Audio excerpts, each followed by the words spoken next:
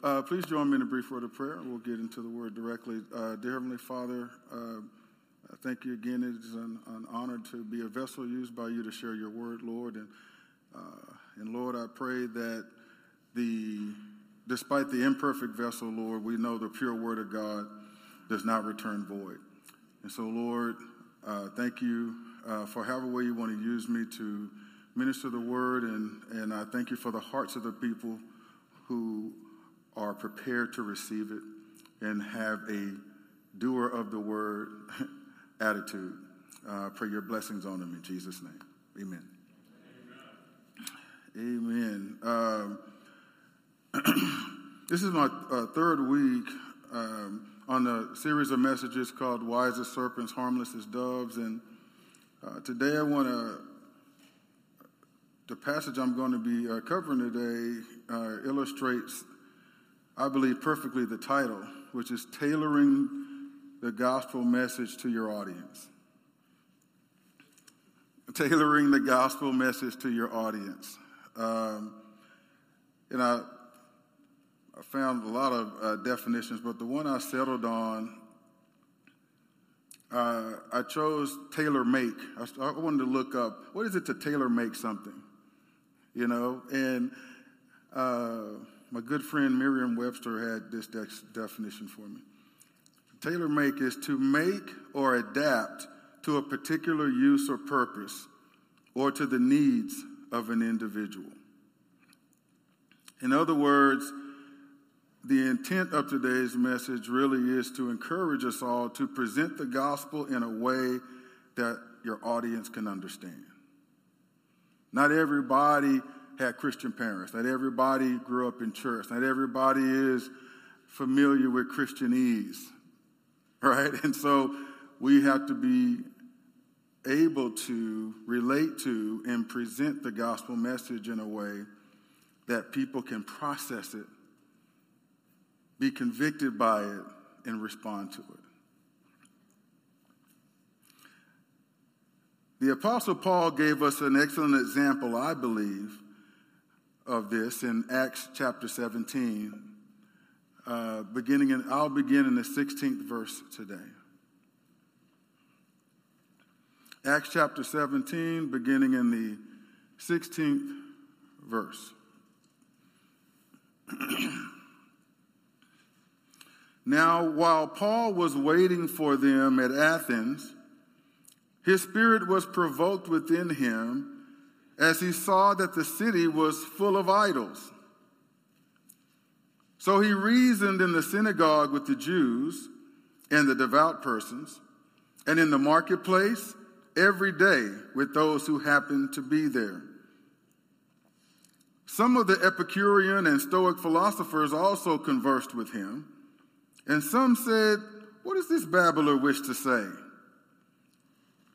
Others said, "He seems to be a preacher of foreign divinities," because he was preaching Jesus and the resurrection.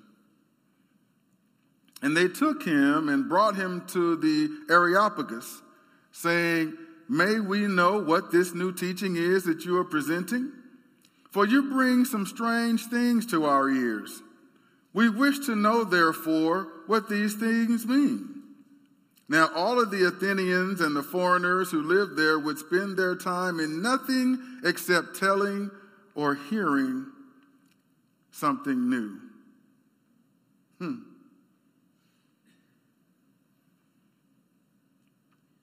So here it is, Paul in Athens.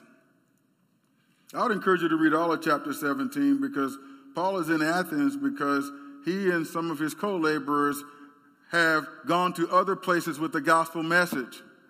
And you've had troublemakers run them out of town, so to speak, run them out of town because they're not wanting the gospel message or the fruits thereof in their communities.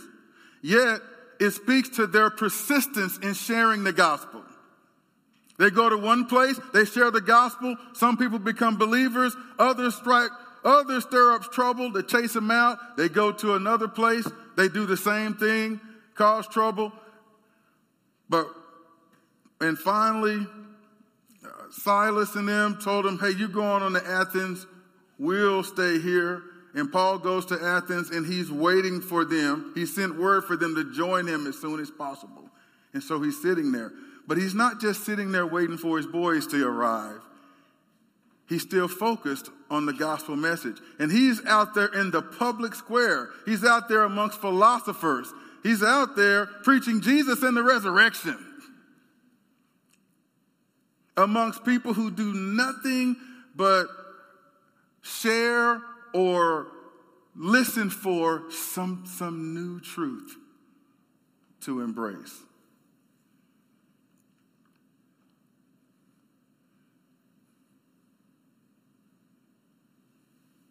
So he's waiting in Athens.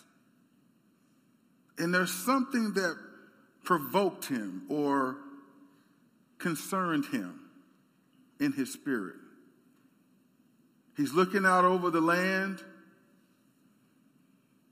not with harsh criticism or judgment, but he's provoked, he's distressed within him because he saw that the city was full of idols. Now, he could break out the old fire and brimstone and tell them all they're going to hell. That they're fools of what they believe and this or that and the other, and just attack and crush their worldview and have all of them closed to him. But he doesn't do that. He sees the idols. He knows what they represent. He knows there's only one God, but these people don't know that.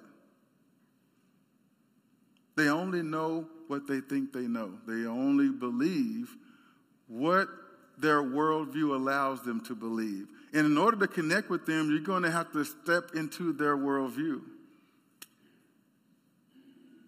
in ways that aren't disrespectful and rude, in order for them to be open to hear what you have to say. I didn't say compromise.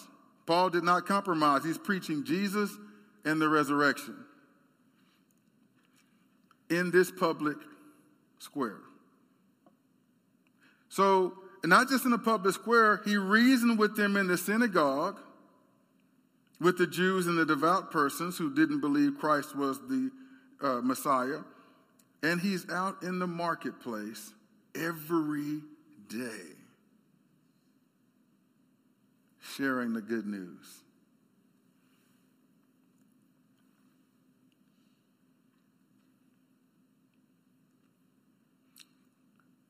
And he's presented it in such a way that some philosophers conversed with him.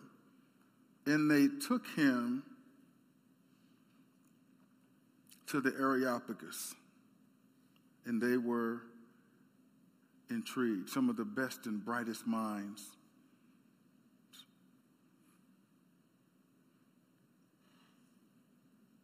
Continually gaining knowledge. And Paul told Timothy that there are those that are forever learning, but never coming into the knowledge of the truth. You can learn a lot of stuff. We can give a lot of information. We can wow people with how much scriptural knowledge and stuff that we have, but at the heart of the matter is, what is the truth concerning who God is, how we stand before him? Do we stand condemned before him, or do we stand redeemed before him? What is the truth about God? What is the truth about creation? What is the truth about salvation? And there are many in the public square that don't want to hear it, but there are those that need to. And it doesn't matter what their education level is, even the brainiacs need to hear the gospel. And I'm not meaning that in a disparaging way. Even the smartest, even the most brilliant among us need to hear the gospel. They may be holding on to some other things that they have their peace and comfort in. And they're going to need to know in no uncertain way that their hope and comfort in that is fleeting. That it won't give them the eternal eternal peace and eternal life with the Lord, that they can only get with the Lord.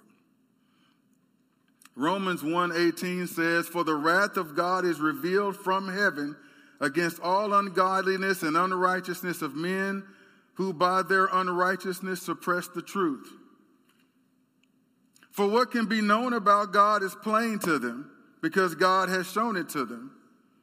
For his invisible attributes, namely his eternal power and divine nature, have been clearly perceived ever since the creation of the world in the things that have been made, so they are without excuse. For although they knew God, they did not honor him as God. They did not honor him as God or give thanks to him, but they became futile in their thinking, and their foolish hearts were darkened. Claiming to be wise, they became fools and exchanged the glory of the immortal God for images resembling mortal man and birds and animals and creeping things."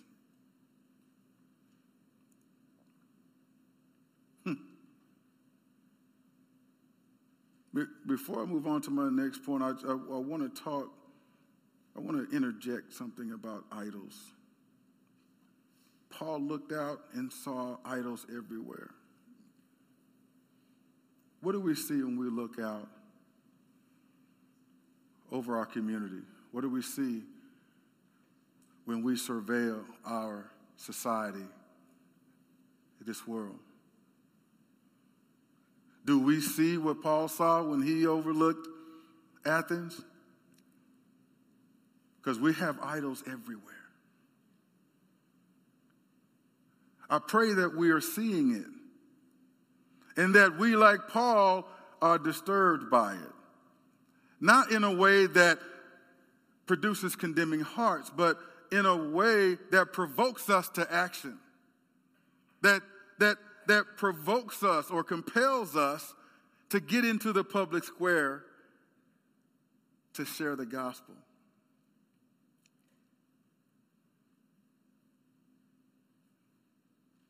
I'm not hearing much excitement about that, but that's okay. I'm here to whet the appetite. You know, that's not just something for the missionaries. That's not just something for the pastors and full-time ministers and whatnot. That is the job of the church, the bride of Christ.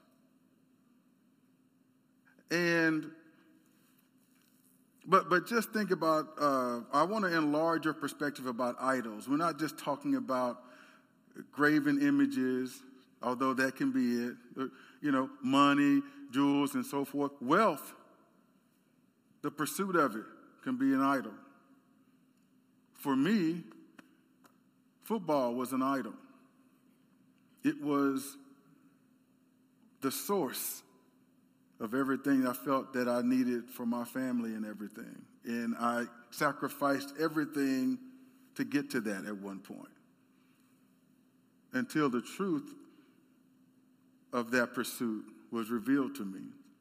And it was revealed to me that what my heart really yearned for could only be received in Christ.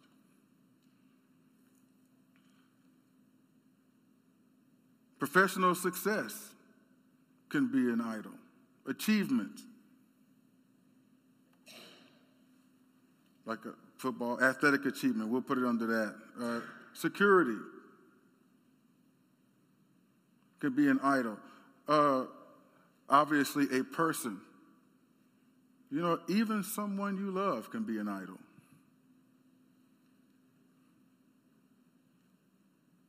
Someone you want to marry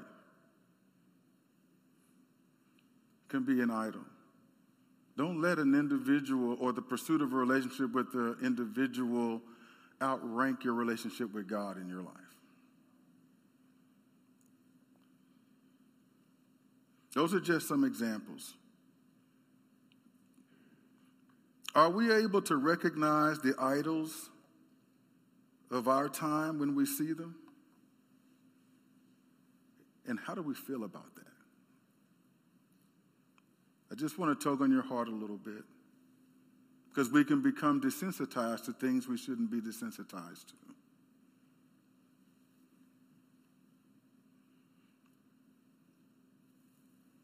especially when things are so pervasive.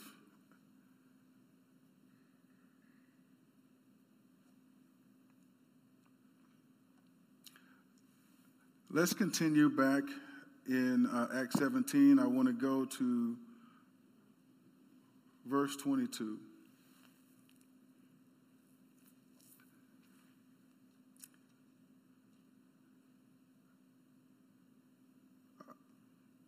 I'm not sure how I want to chop this up, but we'll go as the Lord leads. So Paul, now keep in mind, verse 21, the Athenians and the foreigners who live there, they spend their time in nothing except telling and hearing something new.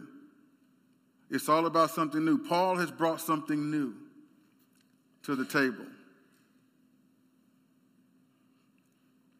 And he was brought to the Areopagus, and they want to know the teaching that he's presenting. So he's been invited to present this to the Areopagus. Now, this opportunity would not have been possible if he hadn't been about the Father's business in the first place. I want to point that out. He was in the synagogues, engaging the Jews and the devout people. He was out in the marketplace every day, hearing patiently. I don't know how much it must have grated on him. I don't know. But it seemed that he was patiently waiting his turn. Other people spoke other philosophies. Other people spoke other belief systems and so forth. But when it was his turn, he shared the gospel. There wasn't any fights. Wasn't shouting over each other. There was no keeping it real in the terms that we use it today. He was keeping it real with God. He wasn't shaken. He wasn't offended by people spreading what they believed. He just was confident in the truth that he knew and in his God. And so, having been given that door of opportunity, he walks through it. So Paul, verse 22, standing in the midst of the Areopagus, said, "Men of Athens, I perceive that in every way you are very religious." Before I continue this passage, I cannot just glance by that. He could have said a lot of things there, and he could have said some things that were damaging or offensive. But he said the truth, but he said it in a way that was palatable. He said it in a way that was complimentary. Hey, I perceive that you guys are very religious. You guys aren't phonies. You guys are committed to things of the Spirit. Your pursuit is real. So that's a quality of yours that I admire. I perceive that you guys are very religious.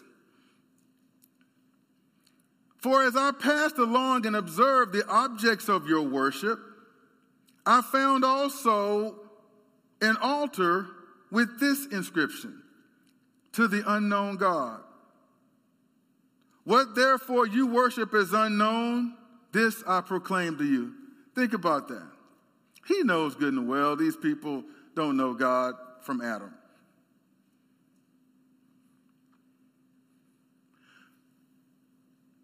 But when he was observing, this is why it's important that we have the right heart when we're observing our surroundings, when we're observing the crowd, when we're observing our community. He doesn't just see what's wrong, but he saw what he observed. He saw hearts that at least implied a desire to want to know God. They acknowledge we don't know him. There are some gods we think we know, but we got this inscription here: to the unknown God. And he looked at it as an opportunity. He said, him whom you say is unknown, I've come to introduce him to you. The unknown God you can know.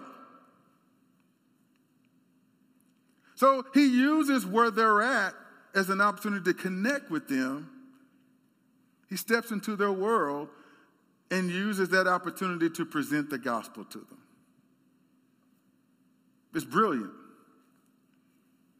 It's not watered down. It's not compromised.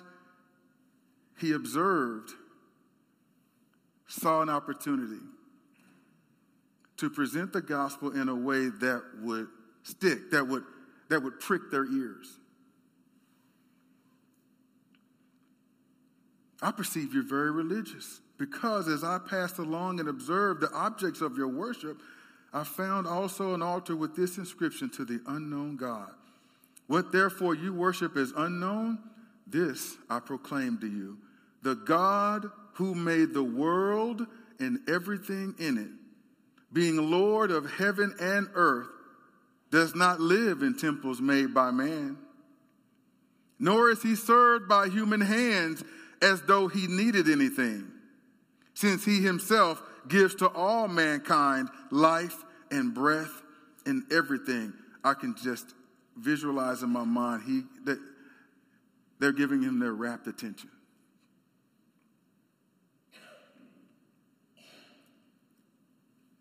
They're listening. And he made from one man every nation of mankind to live on all the face of the earth, having determined allotted periods and the boundaries of their dwelling place, that they should seek God and perhaps feel their way toward him and find him. Yet he is actually not far from each one of us. So, man, in just a few verses, he's gone from creation, he's gone from Adam to Jesus in just a few verses. No, there is a God, and this God is supreme. And this earth we're living on, he created that. Everything that's in the earth, he created that. The skies, the heavens, he created that. And our very existence, he created one man, and all mankind has stemmed from that one man.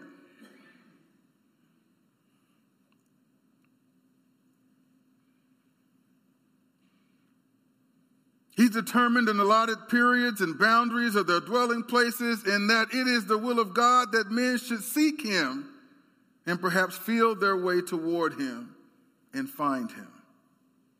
Yet he is actually not far from each one of us. See, in that little sentence right there, God has put it in the heart of man to seek him. And you know what? As hard as y'all have been trying, you're not that far. He's closer to you. He's more accessible to you than you think. Many of you think you got to work your way to him. Many of you think that you've got to climb mountains and overcome hurdles, but no, it's the way to this God is easier than you think, because the salvation, the reconciliation with him, the salvation from him is available by grace through faith.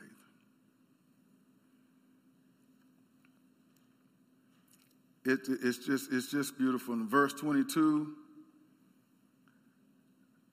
I know I mentioned it before. I just can't help but reiterate it. He does not begin by attacking everything they believe. How many of you know when you're trying to reconcile, the attack method doesn't work very well?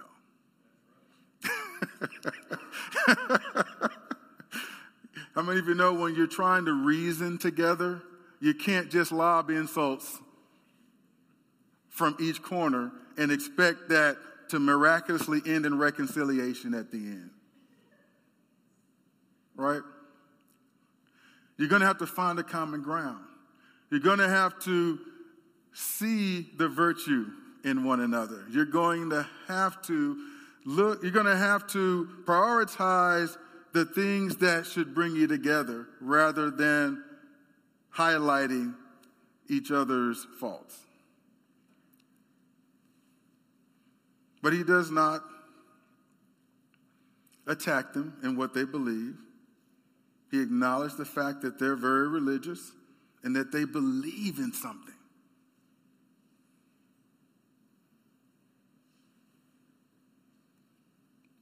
How many of you know believing in something makes a difference?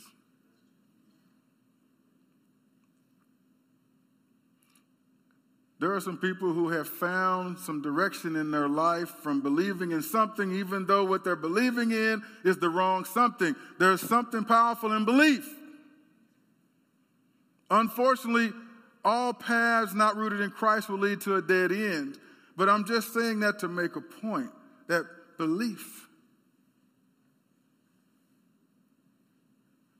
is powerful. There's a difference between someone who believes in him or herself and someone who doesn't. There's a difference between someone who believes they have a purpose in life and someone who doesn't. There's a difference between someone who believes they are valuable, they have value, and someone who doesn't. So what we believe can have a profound impact on the direction of our lives. It affects our mentality, it affects our attitude. So at least Paul is complimentary of the fact that, you know what, I respect that you believe in something.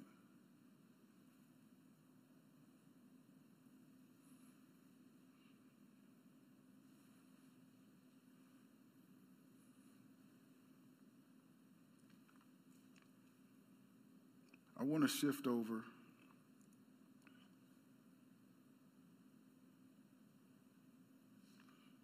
I want to continue this wonderful message in verse 28.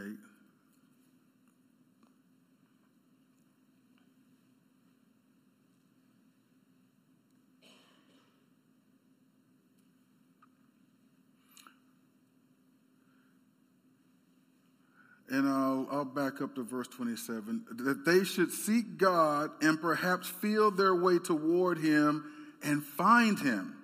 Yet he is actually not far from each one of us. For in him we live and move and have our being. As even some of your own poets have said, for we are indeed his offspring. Now he even makes these quotes that are references to two of their well-known poets. There's another connection point. What I'm saying here, even a couple of your renowned poets have said.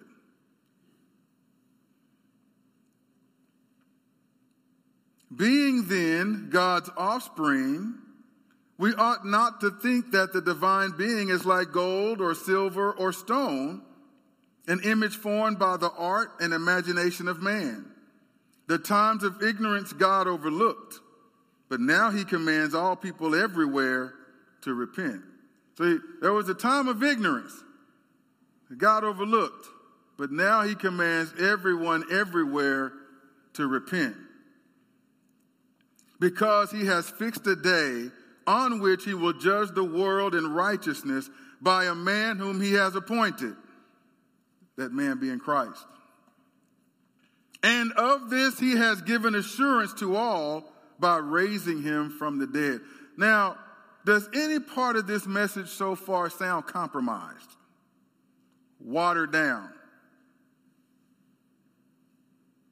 Don't all speak at once. So I'm going to say it's not rhetorical. I'm actually asking. All right? It's amazing how he can give them a little something that he appreciates about them and yet present the unadulterated, unfiltered, uncompromised gospel to them. See, we don't have to do tricks. We don't have to water it down. The message will resonate with hearts that have been connected to. The message will resonate with the minds of those whose attention we've earned.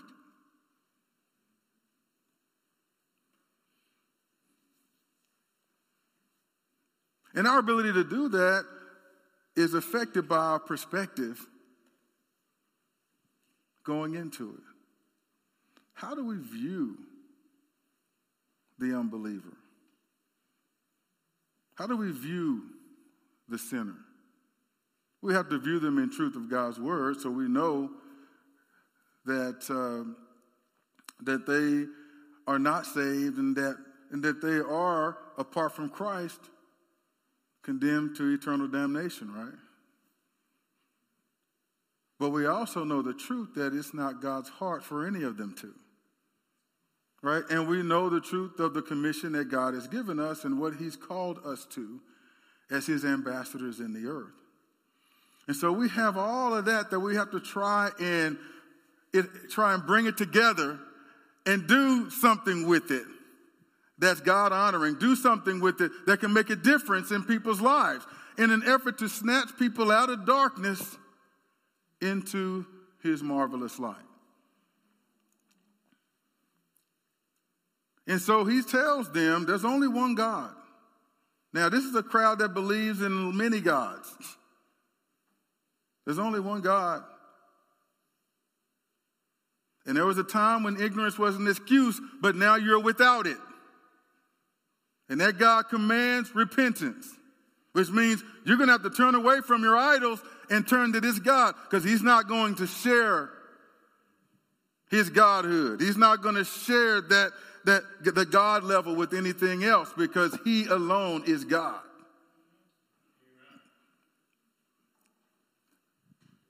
And he presents that in a definite way to what would be considered a tough crowd. That's not the kind of crowd I'd like to walk into to try and preach the gospel, because I know there's going to be a pushback and a resistance and a counter and this and that and the other.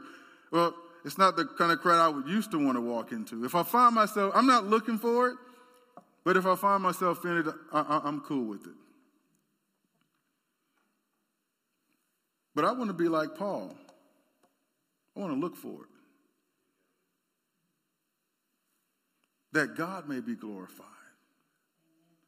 You know, I'm not going in with some snarky bumper sticker attitude or some snarky attitude that I'm better than you or this or that and the other, and I'm looking down at you because I know God and you don't. No. I pray that I'm going into it with the heart of my God to give you every opportunity to come to faith in Christ and get to know and taste and see that he is good. To know, give you the opportunity to know the salvation of the Lord. Are you hearing me today? For in him we live and move and have our being. We are his offspring.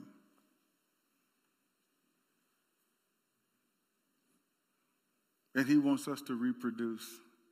He wants us to add to the offspring of God. So Paul, what did Paul do? He demonstrated an ability to step into their world without disrespecting their worldview. So I want to put that challenge up before you. You can step into someone's world. We learned in Growing Kids God's Way, Christy and I, this concept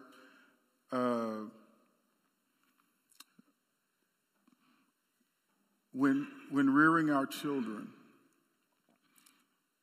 that to not just get them to conform. The goal is not just to get them to conform. The goal is not just to get them to comply, but the goal is to reach their hearts.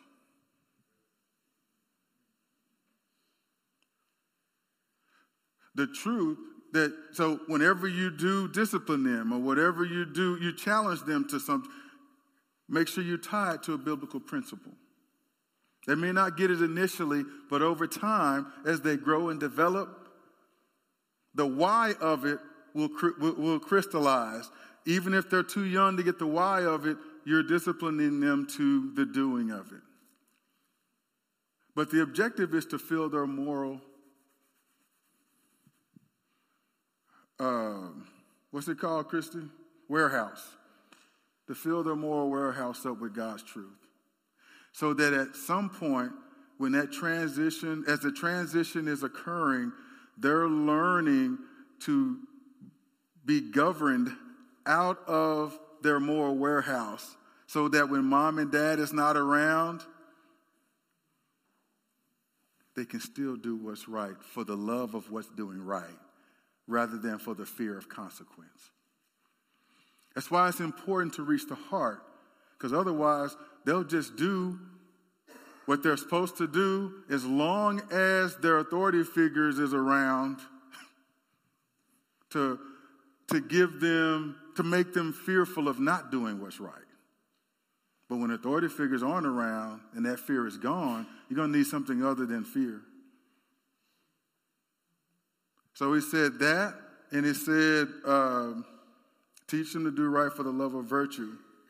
But when our kids were in rebellion, and I know it's hard to imagine canning kids in rebellion,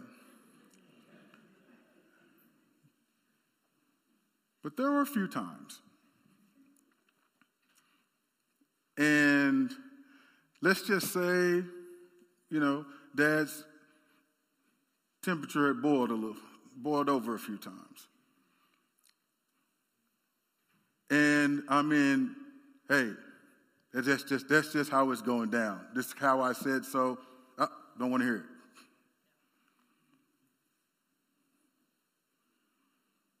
it. It was harder to do this, but that same curriculum told us that, how important it is to get into their world at times, and how a lot of stuff can be accomplished during times of non-conflict.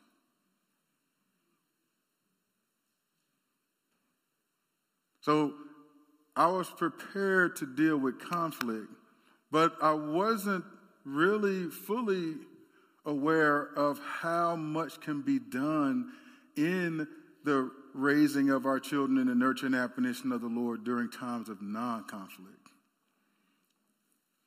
And that's the time when you win their heart. That's the time when you can get into their world and see what makes them tick and what their fears are and what their desires are and what their aspirations are and so forth. Things that create a kind of a bond and connection that Paul created with that crowd.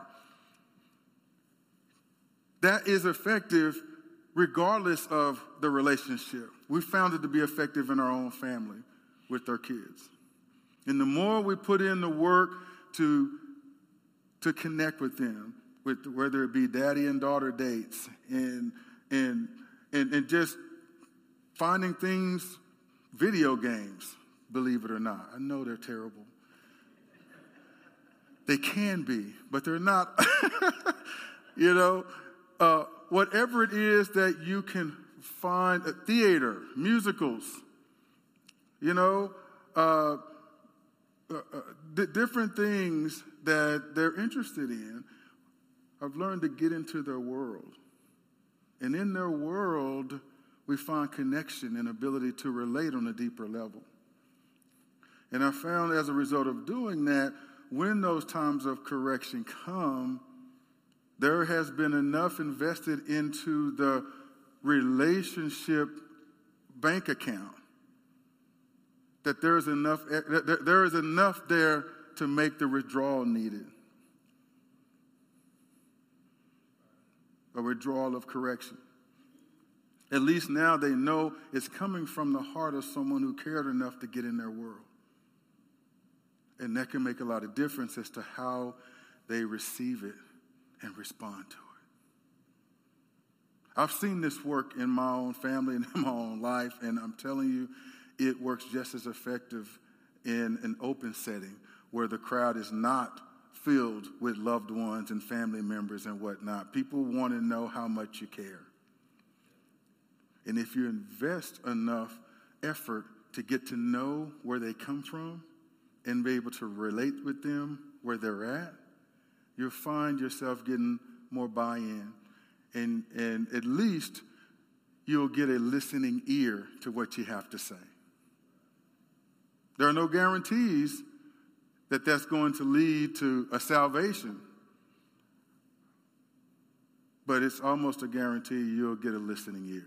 And hey, man, that's a win. If we can get somebody to listen, that word will not turn void.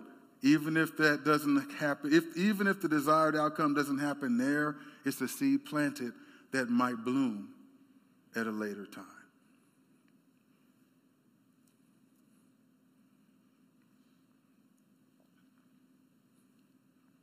So Paul demonstrated an ability to step into their world without disrespecting their worldview, and this eventually gave him the opportunity to challenge their worldview within his presentation of the gospel.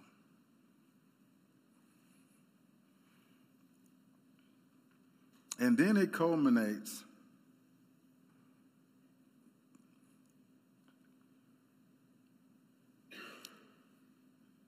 with him presenting Christ. As I wind down here,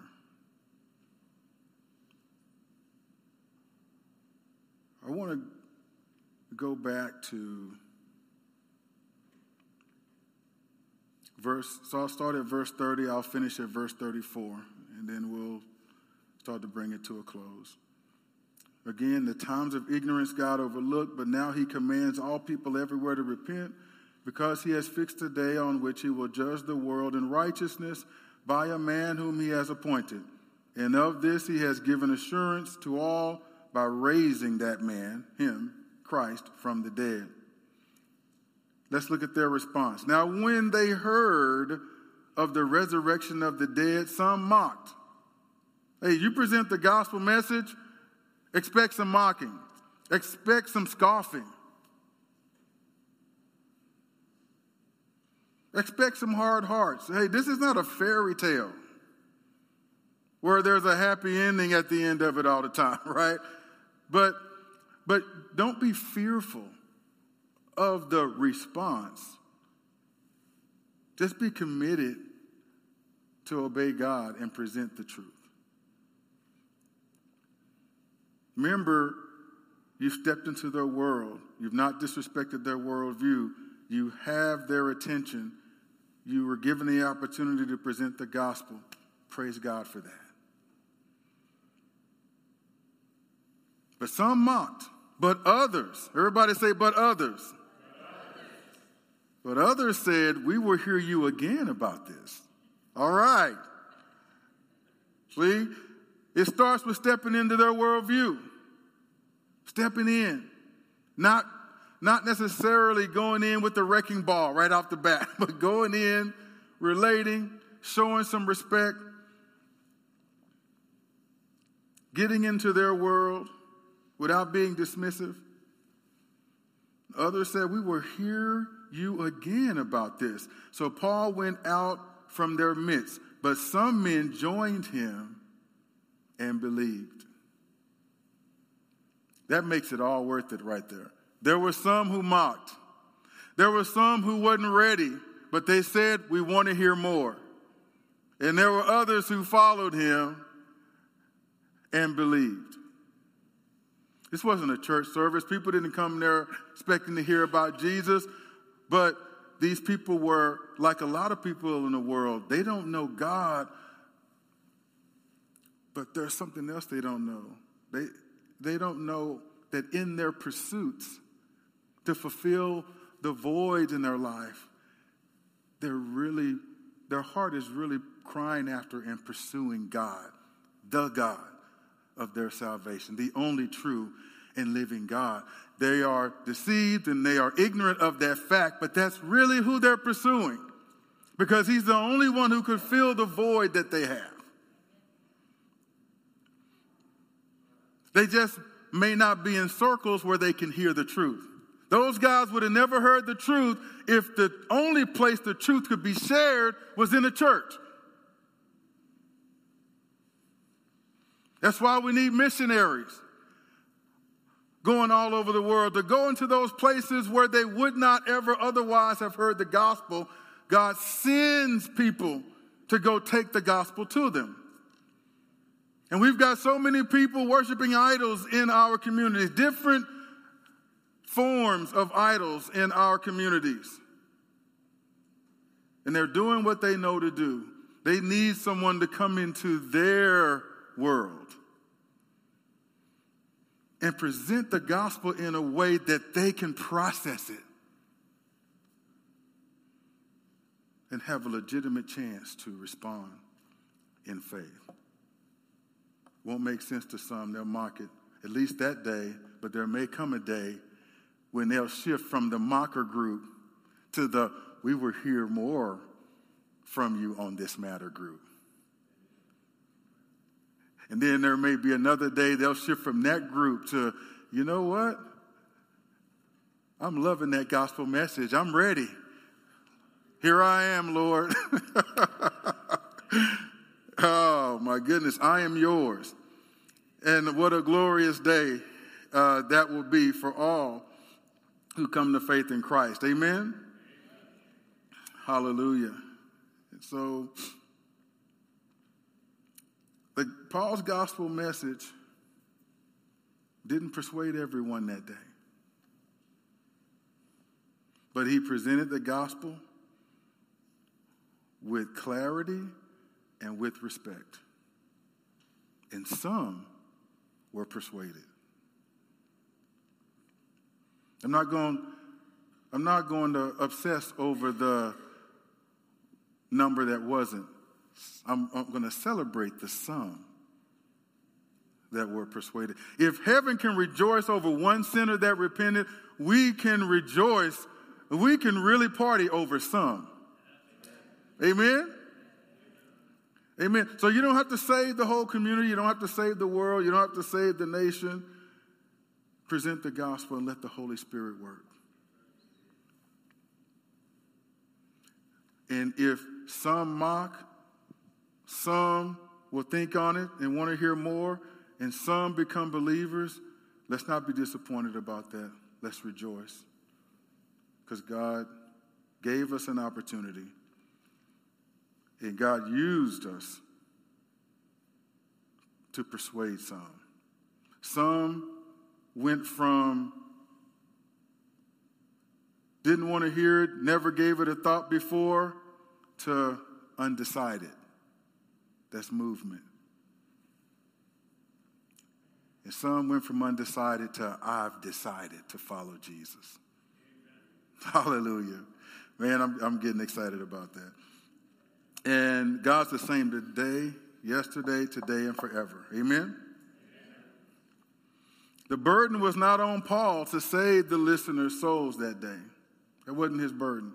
His burden was to present the message. All he could do was be faithful to God in presenting the gospel. The rest was up to the work of the Holy Spirit. And the Holy Spirit did his work.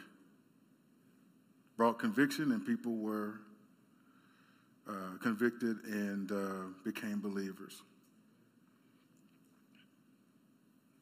And so when you hear passages like we need to be prepared or ready to give an account for those who want to know the reason why we believe, you know, it made me think as I was preparing for this message, how do we get to that point? How do we get to that point? I mean, Paul's example is how we should get to that point. He entered into an arena that wasn't an environment that glorified the true and living God. But he did it with respect and a clear gospel message. And people responded to that with questions. And he's able to give a reason why he believes. He didn't try to force something. He didn't come in being offensive. He didn't come in combative, which is just like Jesus. All that's not necessary. As a matter of fact, all that's a hindrance. Because people can't see past your attitude. And then you wonder why people aren't responding to the truth, and why can't I get an opportunity to present the gospel? Well, self-assess, and make sure the heart is right. And pray to God and ask God for wisdom on how to present the gospel in a way that people can process it.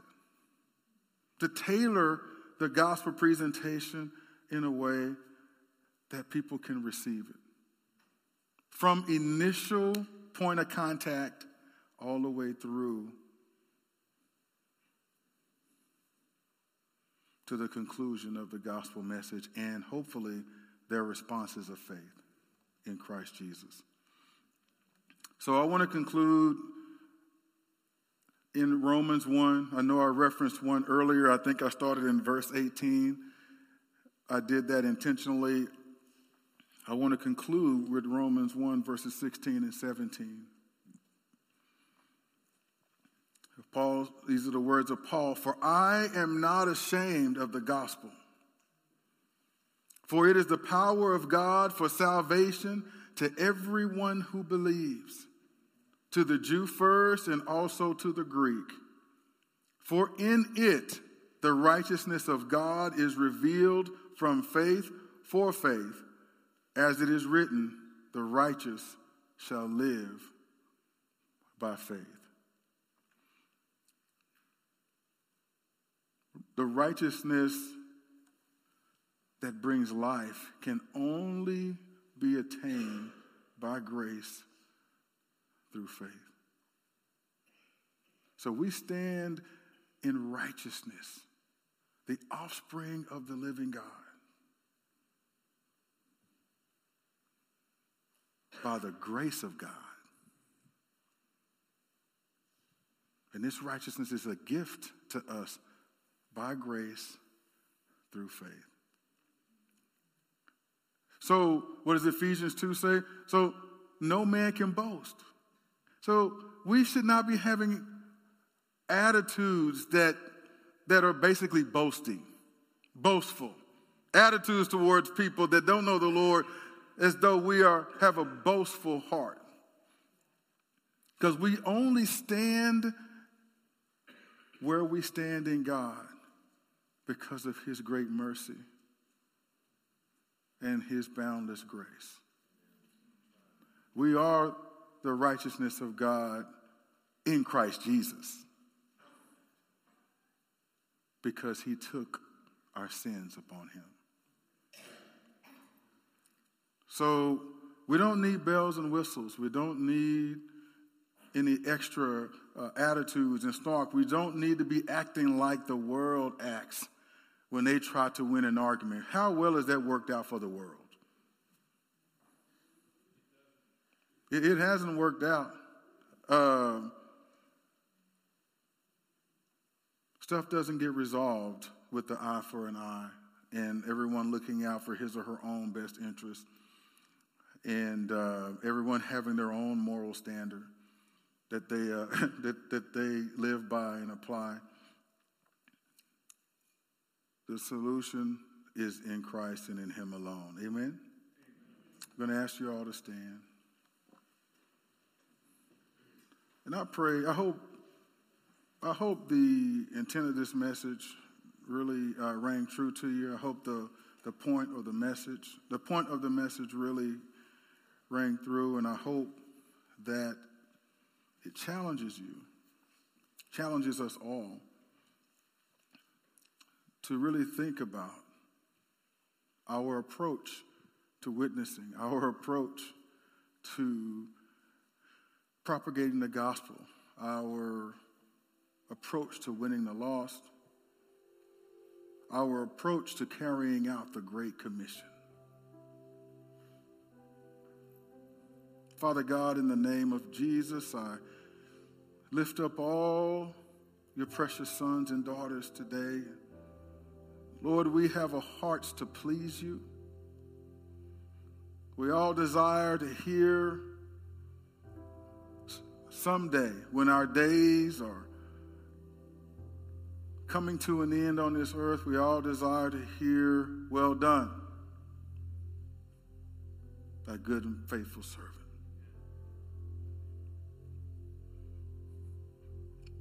We desire to hear from you, Lord. You've run a race. The race you've won has been well run.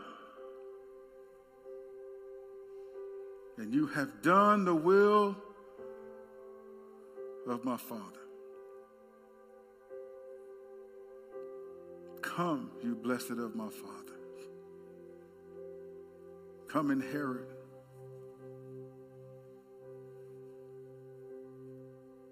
Here's your crown of life. Come inherit the kingdom that I've promised.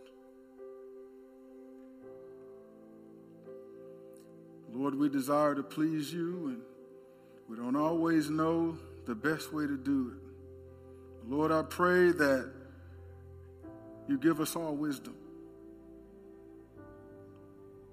What we've learned through Paul's example today,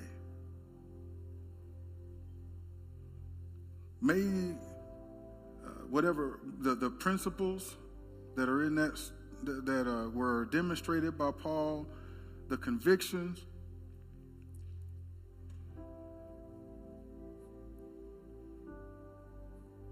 the wisdom in his approach. He was certainly wise as a serpent and harmless as a dove in his approach to gain the attention of the audience in such a way that he could present the gospel with them giving him their full attention. And by so doing, their hearts were reached with the truth, and the Holy Spirit moved and jarred people away from their worldview, jarred people away from worldviews that were not founded on the glorious truth of your word. And some were persuaded. Some were persuaded to give it a second thought. Some were convinced, and came to faith in Christ that day. Lord, we want that to be realized in our lives today.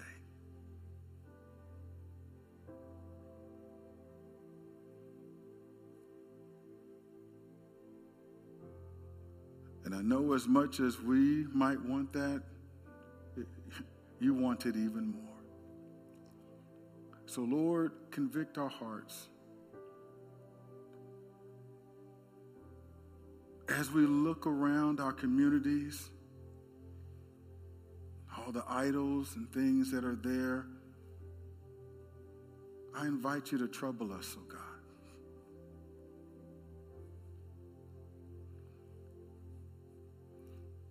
Not in a way, trouble us in the way that Paul was troubled.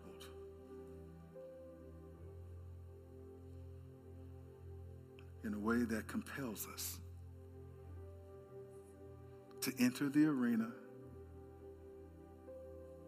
and let our light so shine among men that they may see our good works and glorify you.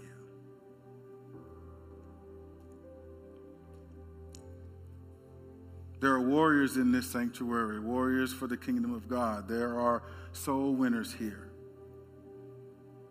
There are missionaries here.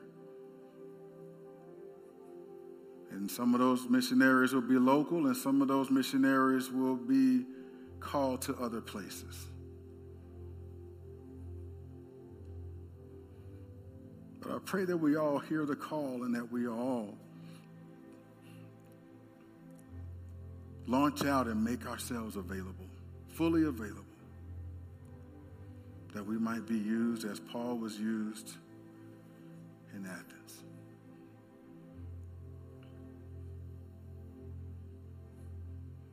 I thank you for hearing me, Lord. You say where two or more agree is touching anything, it shall be done. That which is according to your will.